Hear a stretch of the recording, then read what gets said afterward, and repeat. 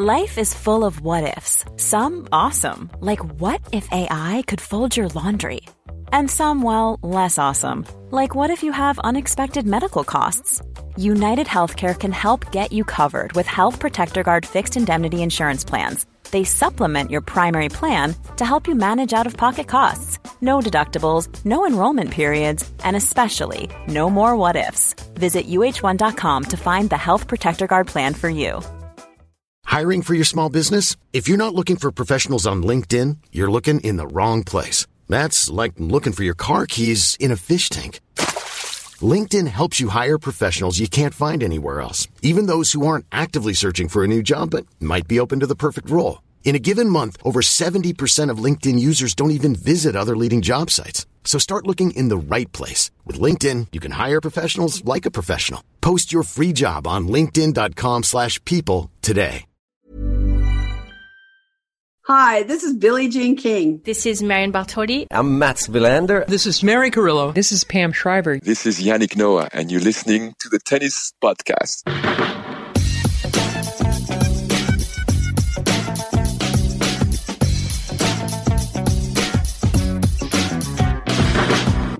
You join Catherine Whitaker, Matt Roberts and myself, David Law, in the Media Garden at Flushing Meadows. We are between sessions now because we've just seen the first of the men's singles semi-finals. So what are we, about 7 o'clock in the evening as we come to you? We'll have a part 2 to this edition of the Tennis Podcast to look back on the night session. But it is, I think, a lovely time of the day here, especially with the weather like this.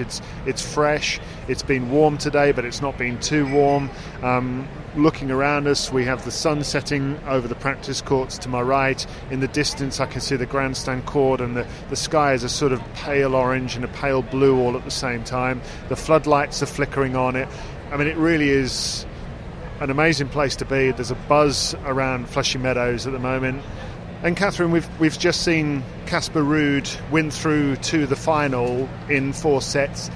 I kind of feel that was what I was expecting from that match in terms of the feel of it. Because you read the newsletter predictions. I mean, admittedly, I didn't go for Casper Ruud. What did you two go for? Ruud in 4. Ruud in 4. Oh, all right then. Okay, so it's not a surprise to Catherine and Matt whatsoever.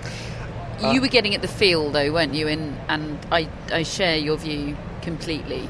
Yeah, I was, because I mean, I actually found it a really intriguing match because of what's on the line for both of them. They're both first-time semi-finalists. In fact, all 4 of them are first-time US Open semi-finalists, aren't they? So it's just such a huge deal to them both. And watching them try to navigate that when Ruud is quite clearly a better player, but that doesn't guarantee a win. It must be such a moment in his life to try to come to terms with it. I always say, until you've proved you can do it, you don't know you can do it. Yeah, that's such a good point, because when you have 2 players with very similar game styles, you kind of have that just very stark, well, which one of them's better? And I think we'd all agree that Casper Ruud is the better tennis player, has more game, has more brain, I think, in terms of how to deploy his skills. But, you know, there's a reason why we play tennis matches and don't just award wins based on rankings. P.S. the rankings might be meaningless.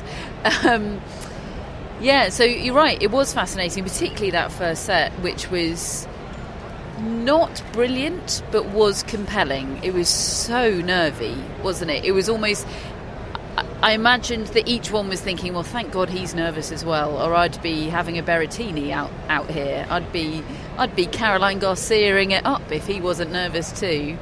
Yeah, they seemed both as anxious as each other, I thought, which made for a compelling watch. Yeah, and then suddenly, Matt, you got the payoff at the end of that first set. Yeah, how strange for what was a nervy set to end in such spectacular fashion. I mean, it was quite a nervy rally, but it was a 55-shot rally, and I was out in the stadium for it, and I feel like the crowd went through various different stages while they were watching it. There was sort of disbelief, people started laughing, and then suddenly everyone was on the edge of their seat wondering what was going to happen. And Casper Ruud finished it with a backhand down the line, didn't he? And I think it was a it was a good sort of moment of growth, because I do think his backhand has come on. I actually like his backhand more on a hard court than a clay court, because he hits it flatter, he hits through it a bit more, and probably hasn't got to play it quite so high up. Yeah, on his body, it's not getting up on him as much. Maybe. Yeah, so I felt he hit his backhand well today, and it was an amazing crescendo for that first set to finish on, and then Casper Ruud really relaxed into the match, didn't he? In that second set, he was fantastic, hitting his forehand big, just accelerated away from Khachanov. It was a really key moment, that 55-shot rally, and Ruud came out on top. Yeah, I commentated on that set, so I had to describe ball by ball that particular rally, and I got out of breath a few times in the rally. You're thinking, I've already commentated on the longest point there will ever be, so I've got this. I know I've got this. Well, I'd done a 54-stroke rally in the final of the 2013 US Open between Nadal and Djokovic, and I remember that vividly because I ended up using that to sort of flag up how I commentate once, and I remember that experience was both players getting an upper hand in the rally, and you think the point is over, and because Djokovic and Nadal are so incredible at retrieving, you have to almost reboot and go back down the octaves, because you kind of build up to a crescendo in a rally when you think the point's going to end, and it just didn't. This one didn't have those ebbs and flows. It was much more kind of... It's much more back and forth. It was back and forth, but it was normal shots, really. It was quite tentative, really. Yeah. And then suddenly you had this moment at the end, and it just exploded. And you feel a bit wiped out at the end of it. Goodness knows how the players feel after a 55-stroke rally. And at the end of that just took all the stuffing out of Khachanov, didn't it? Because Catherine, I walked out to the public area to go, and I thought I'm going to get a coffee to try and recover from that rally, and I'm going to get something to eat. All about you, David, isn't it? Casper really Ruud's there gasping for breath. Yeah, I mean, and frankly, David said, I need a walk around. And he could have been a bit more considerate, in all honesty, and made that second set last a bit longer, because I didn't get my meal. I got my cup of coffee and I was back up. But I mean, he just jumped on Khachanov after that. Yeah, well, honestly, David, you're lucky you got as long as you did, because it was a 6-2 set for Casper Ruud, but the stats in the eye test tell you it was more one-sided than that. I mean, it really could have been 6-love. I think he had points to win every game, either break or game points in every game.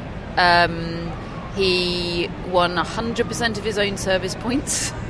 He won 5 out of 5 net points, and I think more than 30 of the 40 points played in the whole set. I mean, it was utterly dominant.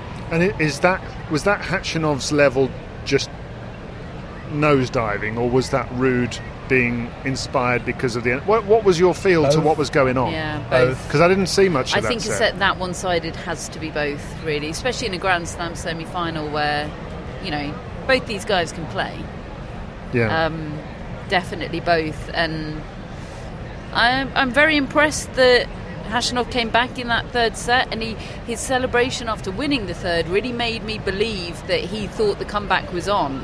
And maybe it was on, but Casper Ruud didn't think it was on.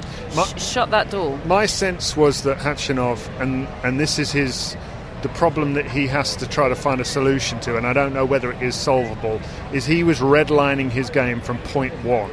And he just goes foot to the floor, this is what I do, I go full out, and hopefully it's enough. And I'm not sure you can do that for the best of 5 sets at the very elite level like that. And I think there's a bit of panic about the way he goes about it. There's an anxiety, whereas Ruud, you could see kind of weathering things a little bit more. And yeah, I would agree with that. And he has, he's had a couple of or at least one. I'm thinking of the Mute match it must have been round 3, the Mute match. Lucky loser, Corentin Moutet of Drip fame. Where and I think there was one other, I just can't bring it to mind right now, where he was totally in control, 2 sets to love up, completely dominant, and just took his eye off the ball a bit and sort of seemingly unnecessarily dropped the third set. So maybe that helped him today, the fact that he's sort of done that a couple of times, and it's really not affected the course of the match at all. Because that's kind of how it felt early on in the fourth set. It was like, oh, okay, as we were in the second. I thought he was brilliant in that fourth set, Ruud. I really did. He hit a spectacular forehand up the line to get the break.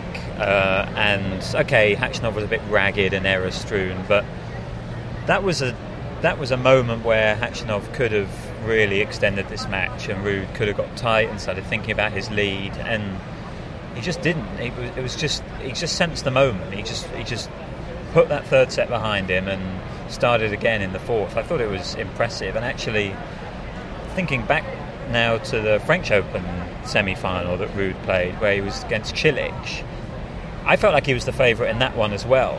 Even though Cilic had the Grand Slam experience, Ruud is the better clay court player.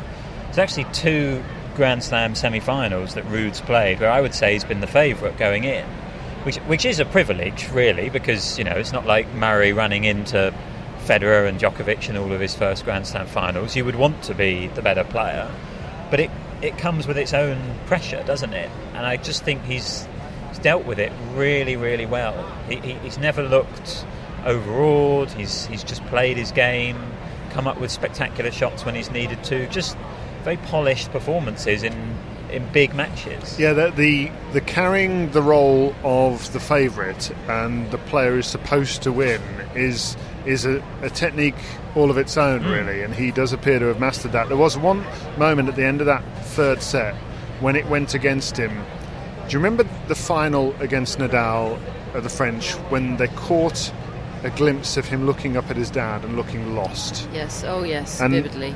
I'll never forget that, and the look in his eyes. I kind of wanted to give him a hug on that day, and there was just a second when he did the same towards the end of that third set, a kind of what do I do look in his eyes, and it kind of breaks my heart to watch him sort of look like that, but he just quickly gathered himself. Look, he's not up against Nadal at Roland Garros, it's not the same challenge, but he's so quickly rebooted, and he is that combination, isn't he? He's a combination of efficient, but he's got these quick silver feet. He's so fast around the court, and he actually can produce the spectacular as well. I really enjoyed watching him today. I don't always enjoy it, but today I did.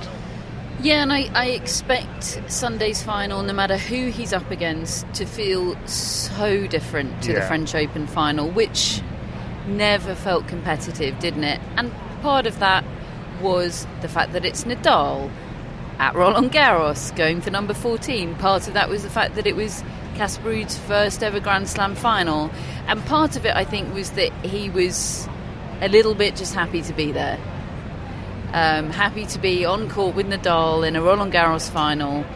And I don't think he feels that way this time. His celebration was a little muted. His interview with James Blake afterwards was very controlled. It felt like, okay, one more now. And this is me now. I expect this of myself. I know what he was saying was specifically at this tournament, you know, this is all a bonus. I didn't necessarily think I'd get this far at this tournament, but I think big picture, he sees himself as someone that belongs generally in Grand Slam finals, whereas perhaps he hadn't made that mental adjustment in May or June of this year. So whoever it's against, as we come to now, the second semi-final hasn't yet been played. We'll obviously talk about that later. I expect it to be a good final. I expect Casper Ruud to make it a match. Yeah. What was your sense, Matt, of what we saw from Khachanov today? Do you look at that performance and think, okay, well, he's got to a semi now, he'll go a step further in the future, or is your instinct that may well be as good as it gets for him? I know that's a nasty question to ask somebody, but you know, honestly, probably the latter.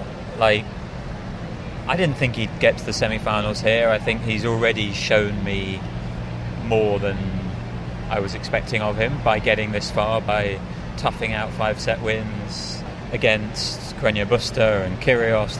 Those were really impressive. But I think he's now lost something like 18 or 19 of his matches consecutively against top 10 players.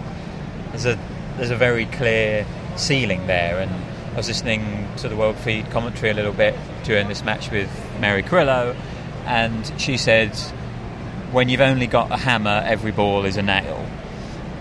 And oh, Mary. Of course, that's it, isn't it? There's just not the subtlety in his game, and I think Ruud, on the other hand, actually has got a lot more subtlety. He's happy to use the slice occasionally. He really comes forward well, Ruud, and finishes points at the net.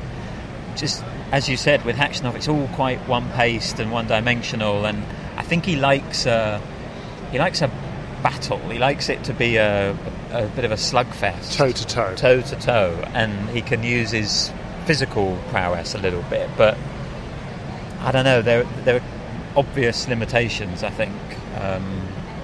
So I don't think I would predict Karen Khachanov to be reaching Grand Slam finals, but he's always been quite solid at the French Open, hasn't he? And you could maybe see a draw there opening up and him going on a run again. But I feel like Khachanov has kind of had a great 2 weeks here, and I'm not predicting it to sort of carry on many more times. I don't know whether that's harsh, but that's I share that feeling. View. I share that view. I have to say, I didn't really expect him to do what he's done this week. Well, I thought Carreño Busta would take care of him. I thought Kyrgios would beat him. So it's been a really good run for him. But, you know, he's going to have to show something else, I think, certainly for me to believe. But then players do. I didn't expect Ons Jabeur would be doing what she's doing a few months Jack back. Draper served for a 2-1 lead against him.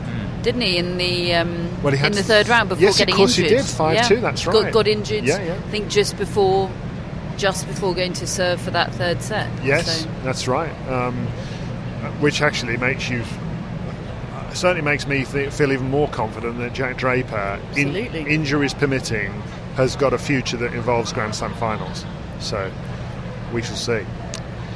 So we know one of the men's singles semi-finalists. We now also know who's won the doubles on the men's side, because we had an early match today. It was on the Arthur Ashe Stadium court. It involved two British players, one either side of the net. Joe Salisbury from London alongside his American partner Rajiv Ram. They were the defending champions up against... From Putney, David. From Putney. Oh, I need to be... So literally, Joe Salisbury has been to the Putney Exchange, where Catherine and I used to record the old pod back in the day. I mean, I don't know that. I haven't interrogated him about that, but if you live in Putney and you haven't been to the Putney Exchange, you're not doing Putney wrong. You're not doing a lot of shops at Waitrose, put it that way. You're not real Putney.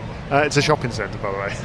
And anyway, they were the defending champions, Salisbury and Ram, up against Neil Skupski from Liverpool in England and his Dutch partner Wesley Koolhof, who've really been the standout team all year on the tour, but they haven't won a Grand Slam title yet. So they're leading the race, you know, which is big, as we know, Rafa. Although I'm not sure they're that big on the race, because in the post-match interview, Joe Salisbury tried to offer them some sort of consolation by saying, you're still ahead of us in the race, and their faces... Oh dear. Which is weird though, because there are only... How do I explain this? This is so like tennis in its level of complication. That's all right. There are only partnership rankings. There are only team rankings in the race. And Neil Skupski told you, David, on 5 Live earlier this week, because... Sorry, I interrupted you there. I'm sure you were getting to saying this. There was not only the US Open title on the line today for these two pairings, there was also the world number one spot. Whoever won it out of Joe Salisbury and Neil Skupski would go to world number one in the individual doubles rankings, which is a contradiction in terms. Now, there are team rankings, but only in the race. There aren't rolling team rankings. Yeah. And Neil Skupski had told you, David, earlier in the week on BBC Radio, when you'd asked him about the possibility of reaching world number one this week, he told you, well, I'm not bothered about that on an individual level. I'm bothered about being the number one team. Well, they still are the number one team. Yes. So... Probably just the immediate moments after a Grand Slam final that they'd lost. Yes, you don't want to be thrown a bone by the people that have just beaten you, do you? So you've probably gathered there that Joe Salisbury and Rajiv Ram were victorious in this match. It was close, really close, 7-6, 7-5. There was an inside-out backhand that I saw Salisbury hit in that tie-break that seemed to turn that first set. It was back-to-back backhand return Was winners. it? Ram hit one, his single-hander, and then Salisbury, not to be left out, hit one, and that turned the tie-break in their favour.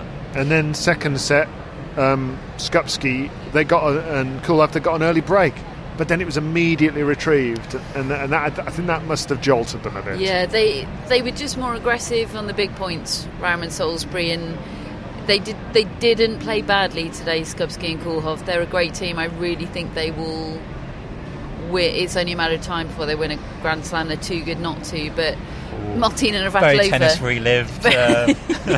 Martina Hingis, you will win Roland Garros. Oh no, I've jinxed them. Martina Hingis.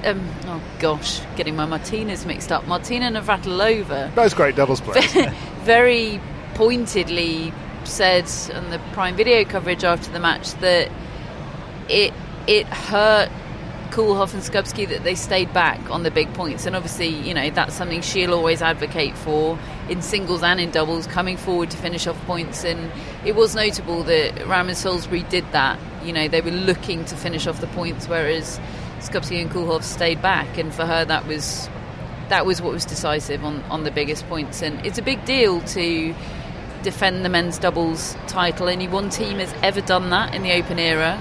And that was back in 1996, the Woodies. So, wow, what company to be in. Absolutely.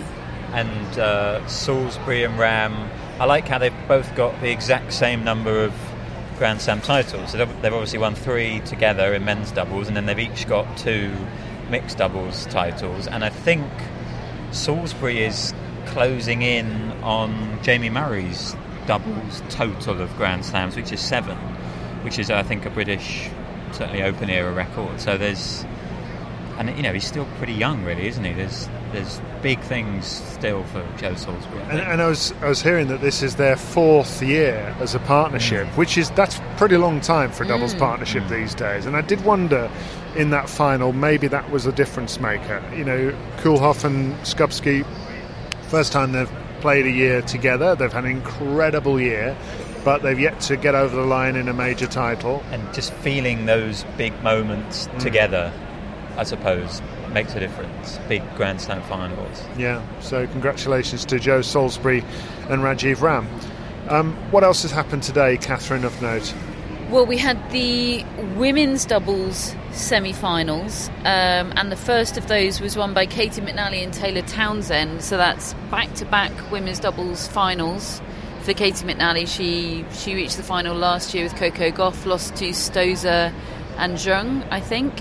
McNally and Townsend came back from losing the opening set 6-1 to Caroline Dollarhide and Storm Sanders today. Wow. 6-3, 6-3 in the second and third. And I'm going to do another shout out for Taylor Townsend's outfit, because it's sublime, and I learned today that she has them in various different colours. Oh, cool. And in that final they'll play Barbora Krejcikova and Katerina Siniakova, who won through yesterday actually against Nicole Melichar Martinez and Ellen Perez. So that match will be played tomorrow. No, that will be played Sunday actually, before the men's singles final, and tomorrow it'll be the mixed doubles final played before the women's singles final, and that's Storm Sanders of losing in the women's doubles semi-finals earlier today fame, and her partner John Peers against Kirsten Flipkins, retired Kirsten Flipkins, unexpectedly reaching finals. Yeah, and Edouard Roger Vasselin, who I thought retired about 4 years ago. So that's all very unexpected. We've had some wheelchair results today, which we should probably run through. Yes, it's a shame that I'm saying it, because Catherine says it so well. Dida de Roet Not beat bad. Aniek van Koot 6-1, 6-1, and Yui Kamiji beat Jiska Gifrian 6-1, 6-3 in the semi-finals. So de Roet against Kamiji in the final, and then in the men's wheelchair final we've got a rematch of the epic Wimbledon final between Alfie Hewitt and Shingo Kaneda. Hewitt served for that Wimbledon final 4 times, didn't he? Oh, goodness. And I think led in the final set tie break. But but they're meeting in the final. Kaneda trying to become the first male wheelchair singles player to complete the calendar Grand Slam. Whoa. So that's a great match. I interviewed Alfie a couple of days ago, and I kind of asked how long did it take you to get over that, or are you still thinking about it? He said absolutely. I've had a lot of nights up in the night thinking about that match, but at the same time it was a source of great pride for me, not only to get that far and be that close, but the sheer number of people that were watching and were interested, and young players saying they wanted to be tennis players, young men and women in wheelchairs saying, I want to do that, I want to take after you. And he said it's what it makes it all worth it to him. And this is the first Grand Slam tournament in history to have a junior wheelchair competition. Yeah, and which is so great. He said he's spoken to a lot of those junior wheelchair players this week. Also, they've expanded the draw to 16 players for the first time, which is another huge step forward. So it's going to be fascinating to watch that over this weekend, and I'm very much looking forward to it. The players have just come out onto the court for the night session. We're going to go and watch that, and then we'll be reconvening to bring you the news and to give you our impressions of that. It's been an interesting day to be at Flushing Meadows, the day after the news of the passing of Her Majesty Queen Elizabeth II, and also just in terms of the way it feels like the world has changed really over the last 25 years, because certain sporting events are taking place in the UK over this weekend, not football, but the BBC decided that we would broadcast today's matches, which I wasn't necessarily expecting. I'm glad they did, for all the reasons that you've talked about, Catherine, of sport being important really for people to have the option to watch, and the escapism and the good that it can do for people, and to have the choice. But it's been interesting to be British here in New York, hasn't it? Because yes. Our friends all over the place, from people that are officials, people doing jobs around the grounds, from fellow journalists that are American. Random people in hotel lobbies. Yep, they've all been giving us their condolences, which is lovely, really. I mean, many people are praying for us. Yes, it's lovely, really, the way America is so interested in the story and feeling things, and it's been an interesting experience to be here. Now we're going to go and watch the night session and see who's going to come out of Frances Tiafoe against Carlos Alcaraz. There's never been a faster or easier way to start your weight loss journey than with PlushCare. PlushCare accepts most insurance plans and gives you online access to board-certified physicians who can prescribe FDA-approved weight loss medications like Wegovy and Zepbound for those who qualify. Take charge of your health and speak with a board-certified physician about a weight loss plan that's right for you. Get started today at plushcare.com/weight loss. That's plushcare.com/weight loss. plushcare.com/weight loss. Life is full of awesome what-ifs, and some not so much, like unexpected medical costs. That's why United Healthcare provides Health Protector Guard fixed indemnity insurance plans to supplement your primary plan and help manage out-of-pocket costs. Learn more at uh1.com. Hello, Tennis Podcast listeners. David here. Now, you might know that I love a bit of cooking, and I think I'm quite good at it. But if I'm honest, even I get fed up trying to work out what to do every night. That's where Home Chef comes in. Being able to put together a delicious meal without the long prep and the cook times, well, that's pretty cool. Home Chef provides fresh ingredients and chef-designed recipes conveniently delivered to your doorstep to simplify your cooking experience. They have over 30 options a week and serve a variety of dietary needs, so you don't have to worry about what to make ahead of time. Not only is it convenient, but it's economical too. Home Chef customers save an average of $86 per month on groceries. Now, for a limited time, Home Chef is offering Tennis Podcast listeners 18 free meals plus free dessert for life and, of course, free shipping on your very first box. Go to homechef.com/tennis. That's homechef.com/tennis for 18 free meals and free dessert for life. You heard it right. Well, you're getting the full experience of our US Open life, folks, because you join us after midnight on the media bus. Catherine, Matt and myself huddled together, ready to go back to Manhattan after another 5-set classic for Carlos Alcaraz, because that's all he does. And the reason my voice sounds a bit croaky is because I was shouting at the top of my voice in the stadium. Not a good idea when you've got a broadcast over the next 3 days, but Catherine, that's the kind of effect it had on me. What would you say about the 5-set epic that you've just seen Carlos Alcaraz win to reach the US Open final for the first time in his life? I think all I can say is that for the first time in my life during a tennis match today, or during a tennis point, I've definitely cried during and in the aftermath of a match, but I cried mid-point today. You cried in the middle of a point? In the middle of a point. Right, okay, describe the point. Oh, I set myself right up there. Would you like me to describe the point? All I can remember is that it ended with a forehand down the line winner from Carlos Alcaraz, which by no means captures how ludicrous the point was. Okay, so I defer to you. Yeah, I'll describe the point. So they're involved in a lung-busting rally, obviously, at which point Frances Tiafoe comes to the net and he hits... now, let me get this right. He hits a little volley cross-court that Alcaraz slides to retrieve, gets it back.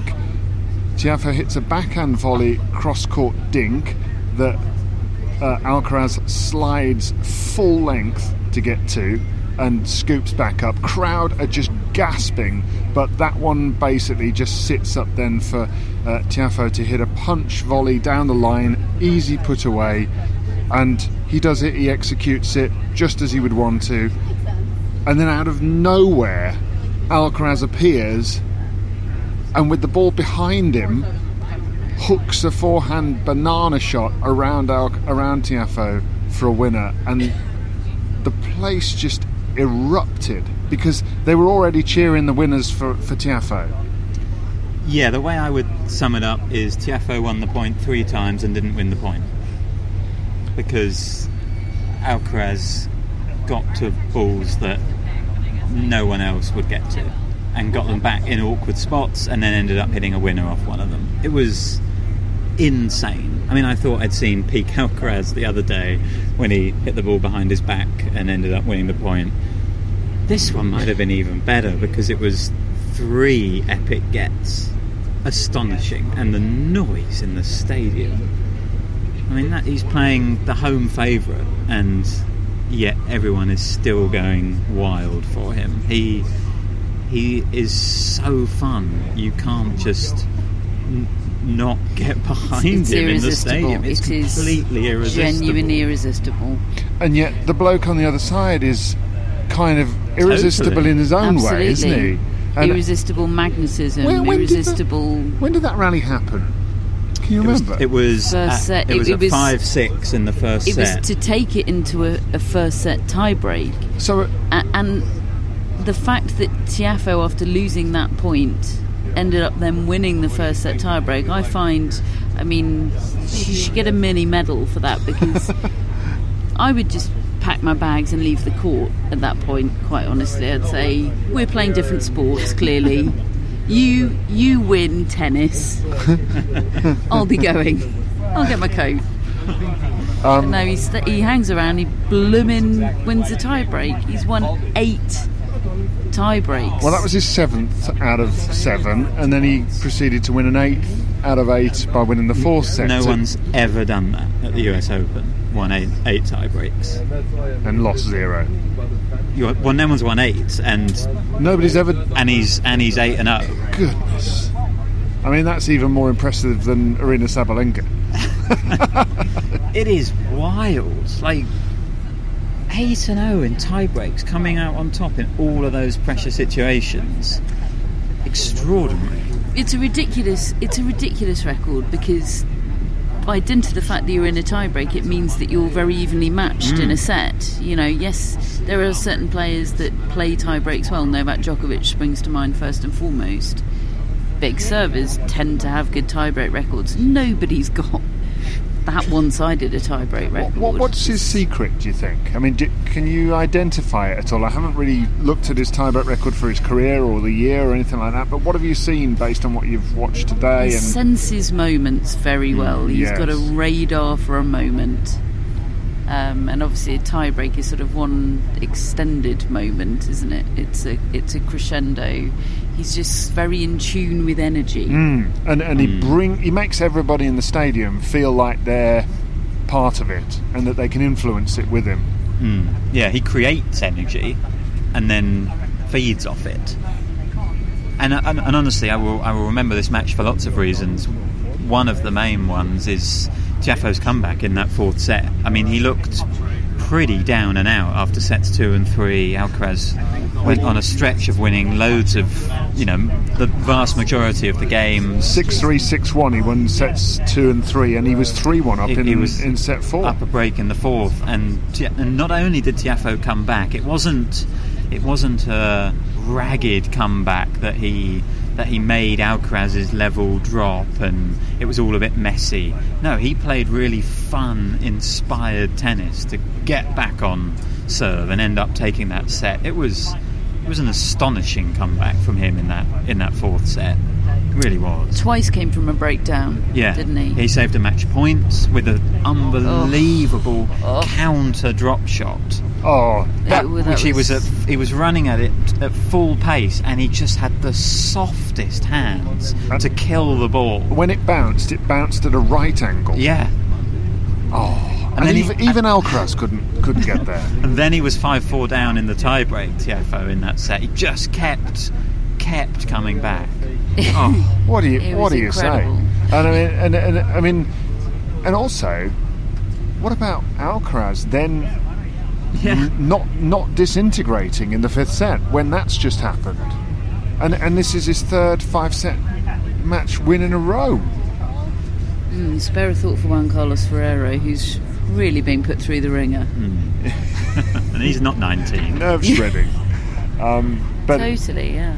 But I mean, it was quite interesting monitoring Twitter throughout the sort of fourth and fifth sets, and some people were saying, this is no longer about tennis, this is about heart. Now, I'm not going to argue completely with that, but in the end, tennis has to win in that situation, because I don't think one player has more. I don't think Alcaraz won because he has more heart than Tiafoe. I think he won because he executed when it really mattered. But I mean, we were not sure anyone has more heart than Tiafoe tonight. He said, didn't he, during the match, I'm putting my heart on the line. Let's go. Yeah. Oh, what a line. And I think the thing is, Tiafoe had reached an emotional peak to win that fourth set. To keep that going for another set was always going to be really, really hard. I know Alcaraz had a tough job as well to come back from losing that fourth set, but I just always felt like he had a little something in reserve in that fifth set, whereas Tiafoe had climbed the mountain to come back into the match. There were so few sort of meat and potatoes rallies, weren't there? Yeah. There was one rally like that Carlos Alcaraz won, and it was sort of it was good. I mean, it was exceptional. His ground strokes were exceptional, but it was, sort of textbook ground stroke, back of the court, baseline rally stuff. Do you think? And we all looked at one another and said, that's going to be the bread and butter. Yeah, it has to be. But when's he going to start doing that? He's doing the exceptional. Usually, there's a sprinkling of the exceptional, but there's sort of a sprinkling of the mundane among the exceptional tonight, and that applies to Tiafoe as well. Yeah, because Tiafoe had a massive. I don't know whether it was an energy low in sets 2 and 3, but he just suddenly lacked inspiration. He lacked buzz. And I don't know how you maintain that level for as long as you need to. He was doing a good amount of just laughing at Carlos Alcaraz, wasn't he? I mean, even throughout the match, that was a consistent theme: laughter from Frances Tiafoe. Joy between the two. One moment where he climbed over the net. Yeah, yeah. Again, it was a point that he had won a couple of times and not won. The whole experience was utterly joyful. Yeah. Utterly, right down to the post-match on-court interviews. Yeah, because special. Tiafoe stuck around, and Catherine's been momentarily distracted by the fact that we've seen a celeb that was apparently there tonight. Well, there were a lot of celebs there tonight, most notably Michelle Obama. Oh yes, of course. Who was dialed in throughout. She was fully cheerleading Frances Tiafoe. In fact, when he headed into that first set tie-break, he came down Michelle Obama's end of the court, which was also our end of the court, and of course, best seats in the house, she's right at the front, and they locked eyes and she went, "Let's go." Gotta love it. Who else? John Bon Jovi was sat just behind Michelle Obama. Yeah. Didn't see them chatting, but maybe I missed it. Jason Biggs was there. Yes. Apparently he's still famous. American people Pie. Were very excited. People were very excited whenever he came on the screen, and it turns out that Greg the Egg from Succession was also there tonight. Which is the most exciting news of the lot for you. I might have got a bit weird if I'd known that Greg was there while we were in the stadium, so it's probably best that I only found out afterwards. Probably, yeah. Tiafoe stuck around for the post-match interviews even though he'd lost, which is quite rare, but it does happen occasionally, particularly with a home player. I'm really glad he did. He only took the one question from Patrick McEnroe, but he just delivered the lines that you would want in any interview. I mean, first of all, it was quite melancholy the way he just said, I came here to win the US Open, and I really feel like I've let you all down. And Patrick McEnroe said, "You didn't let anybody down." And then he Martina Hingist himself.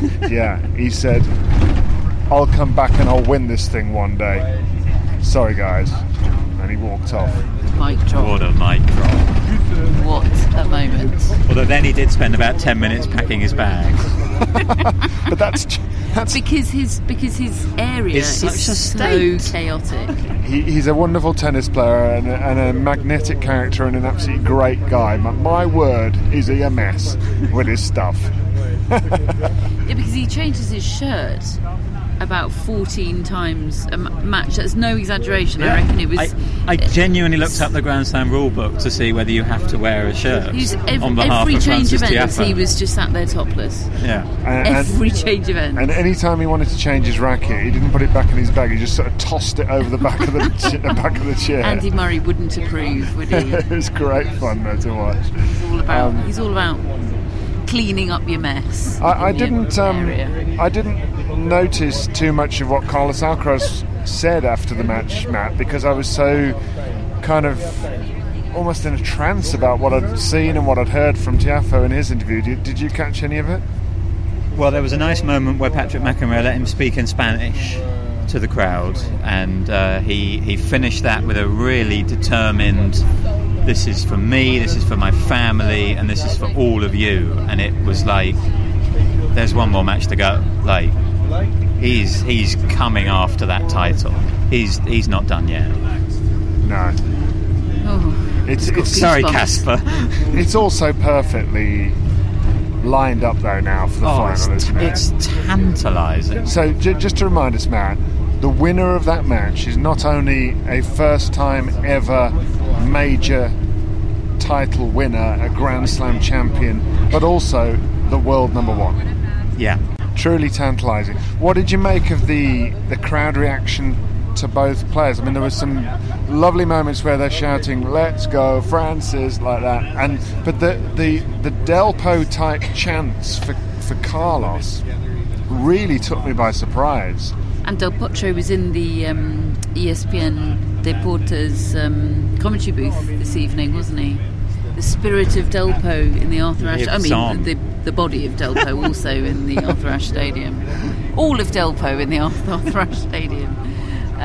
There was a lot of, whether it was Spanish support or just general Alcaraz support. I mean, I feel like he must just be creating fanatical supporters by the night. Yeah. I mean, just by the shed load everywhere he goes. We're repeating our own content now. It's irresistible, his tennis. Yeah. If you don't like that, you don't like tennis. You might not like sport. You might not like fun.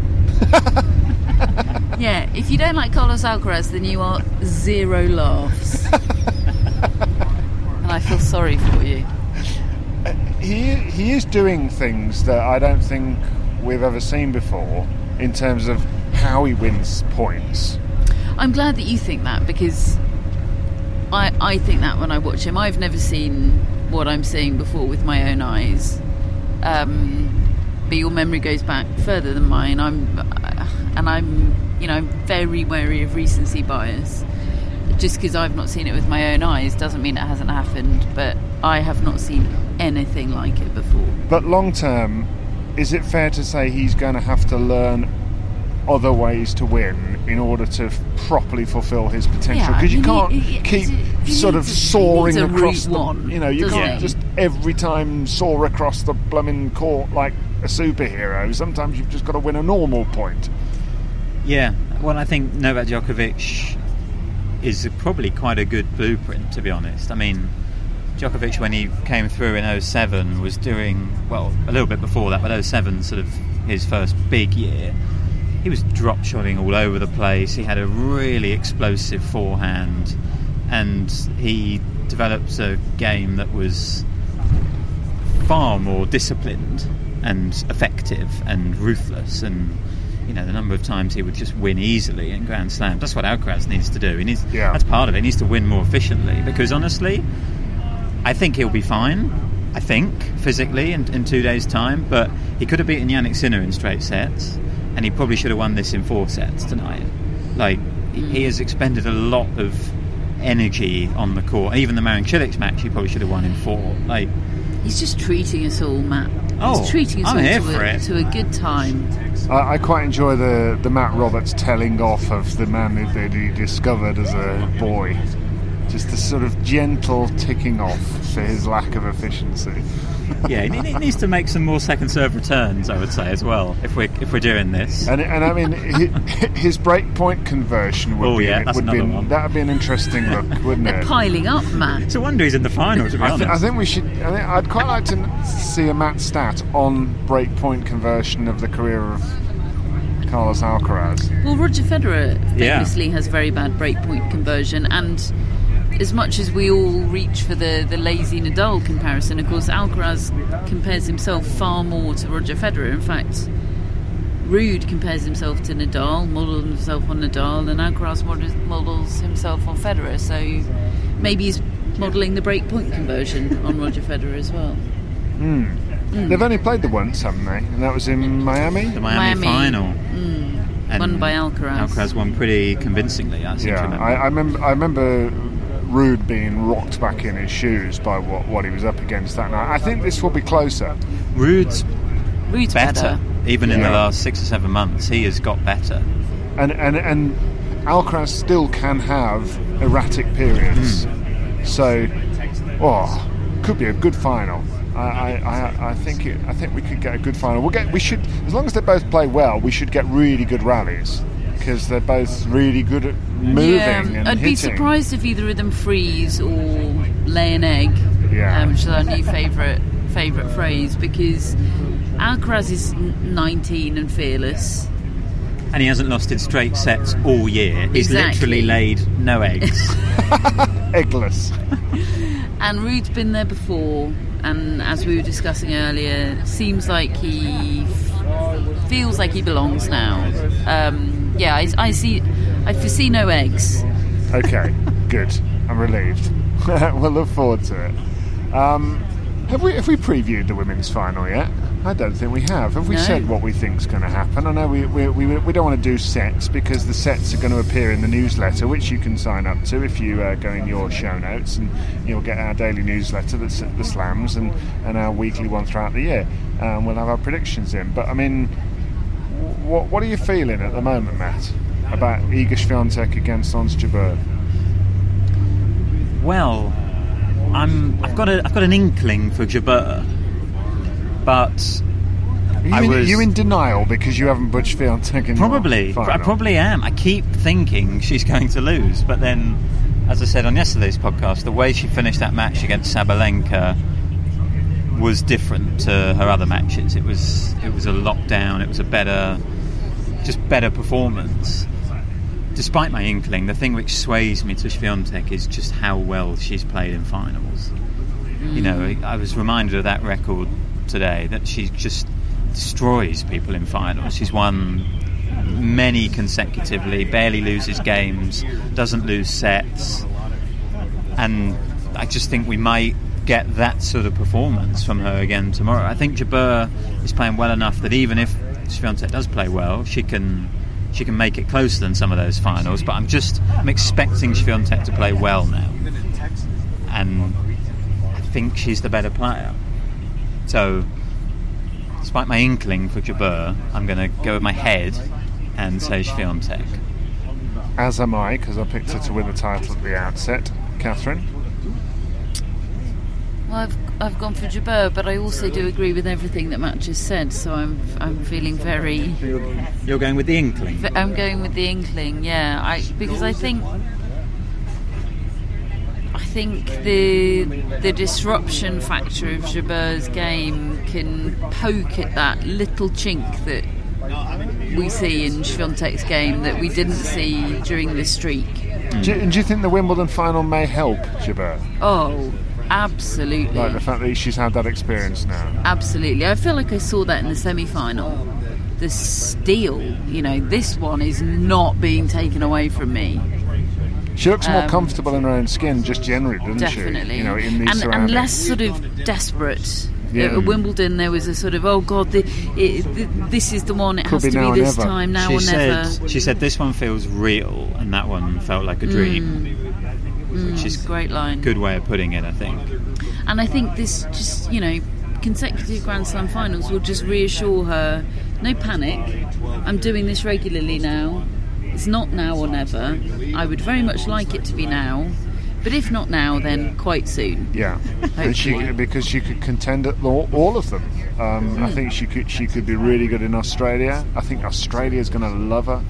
And then she disappointed at Roland Garros this year, but that surely is only a matter of time before she has a really good Roland Garros with her game.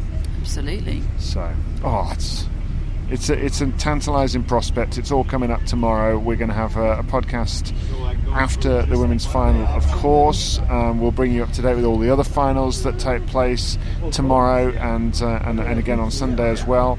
Catherine will be presenting Prime Video's coverage tomorrow. I will be doing some chat on the radio to preview the match, and I'll be doing some updates as well. Mom deserves the best, and there's no better place to shop for Mother's Day than Whole Foods Market. They're your destination for unbeatable savings, from premium gifts to show-stopping flowers and irresistible desserts. Start by saving 33% with Prime on all body care and candles. Then get a 15-stem bunch of tulips for just $9.99 each with Prime. Round out Mom's menu with festive rosé, irresistible berry chantilly cake, and more special treats. Come celebrate Mother's Day at Whole Foods Market. Mom deserves the best, and there's no better place to shop for Mother's Day than Whole Foods Market. They're your destination for unbeatable savings, from premium gifts to show-stopping flowers and irresistible desserts. Start by saving 33% with Prime on all body care and candles. Then get a 15-stem bunch of tulips for just $9.99 each with Prime. Round out Mom's menu with festive rosé, irresistible berry chantilly cake, and more special treats. Come celebrate Mother's Day at Whole Foods Market. Then we'll all convene for another edition of the Tennis Podcast. But I think as the bus now sort of chugs into Manhattan at, after midnight now. Yeah, got stuck in traffic in the tunnel at 1 a.m. Yeah. City that never sleeps. What a treat. Already had a little bit of a nose-to-nose with one of the bus people before we got on. Which Missed it for the last 3 years. Bit of a tradition. Welcome back. Yeah. Friday night at the tennis has come to an end. It was magical. It was an amazing experience, and we all watched it together, and it was a treat to watch it with you both. We have our mascot for the US Open, which is Phoebe, and Phoebe's doing us proud. We have our individual mascots. I've got Darwin, Catherine's got Carter, and Matt's got... Points today, Carter. Oh yeah? Who was that? Rude in 4. Unfortunately, Matt copied me, so he and the dearly departed Gerald have I always get muscled in on the action. And Alcaraz let me down by not taking his 4th set match point that he had. He did. Which would have put me amongst the contenders. Carlos. Rubbish. He is, as we've established, disappointment. Yeah, disappointing. He's got lots to learn. Yeah.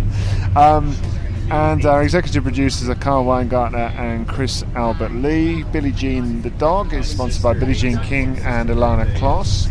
And Matt, would it be fair to say that we have shout-outs? Shall we sneak some shout-outs in? Sneak them in before the bus stops and we have to rush off with all the microphones running. 2 blocks, Matt. Okay, we've got Jamie Brooks in Dubai. Right, Jamie. Hello, Jamie.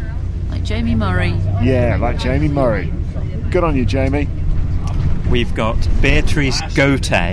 Oh, like Beatrice Haddad-Meyer. Spelled a bit differently, but yeah, let's go with it. Beatrice, hey, thank you. We're on the last block, so we're going with that. Thanks for being a Beatrice. friend. And we've got Llewellyn Van in Cambridge. Hello, Llewellyn. Right, Llewellyn.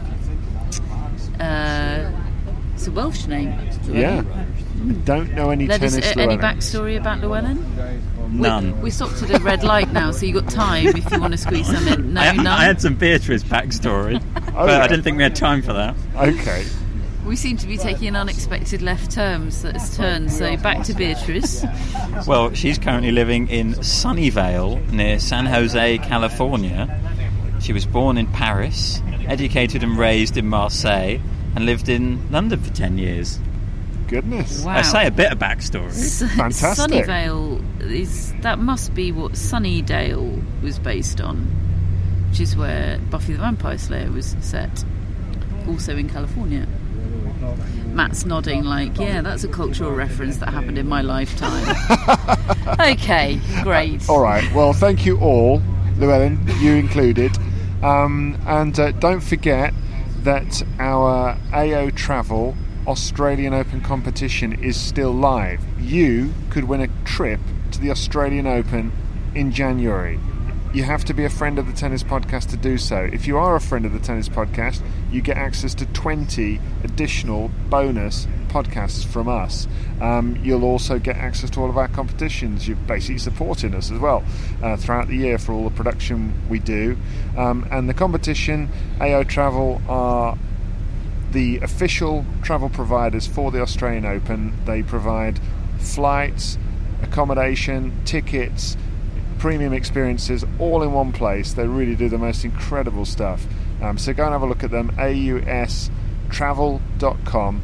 And if you want to enter our competition, become a friend. If you're already a friend, look out for the link in your newsletter or email us, friends@tennispodcast.net. That's all for tonight, folks. The bus is coming in to park up, and we will see you after the women's final tomorrow.